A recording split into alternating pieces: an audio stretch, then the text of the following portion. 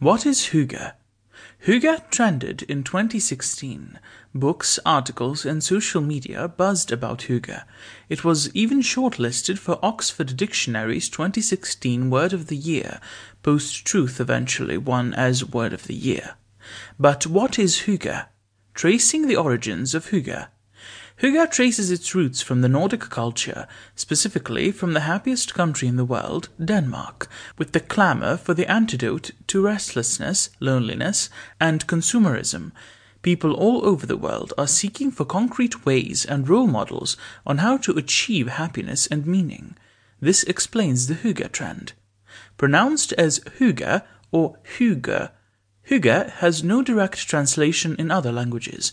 The nearest words would be from Denmark's neighbouring European countries. The Dutch word Gezelligheid, German Gemütlichkeit or Gemütlich, Norwegian Roselig, and Swedish Mysig.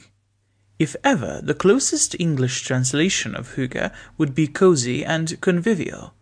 And as Oxford Dictionary would expound, this sense of coziness and conviviality evokes and promotes a sense of comfort, well-being, community, and contentment.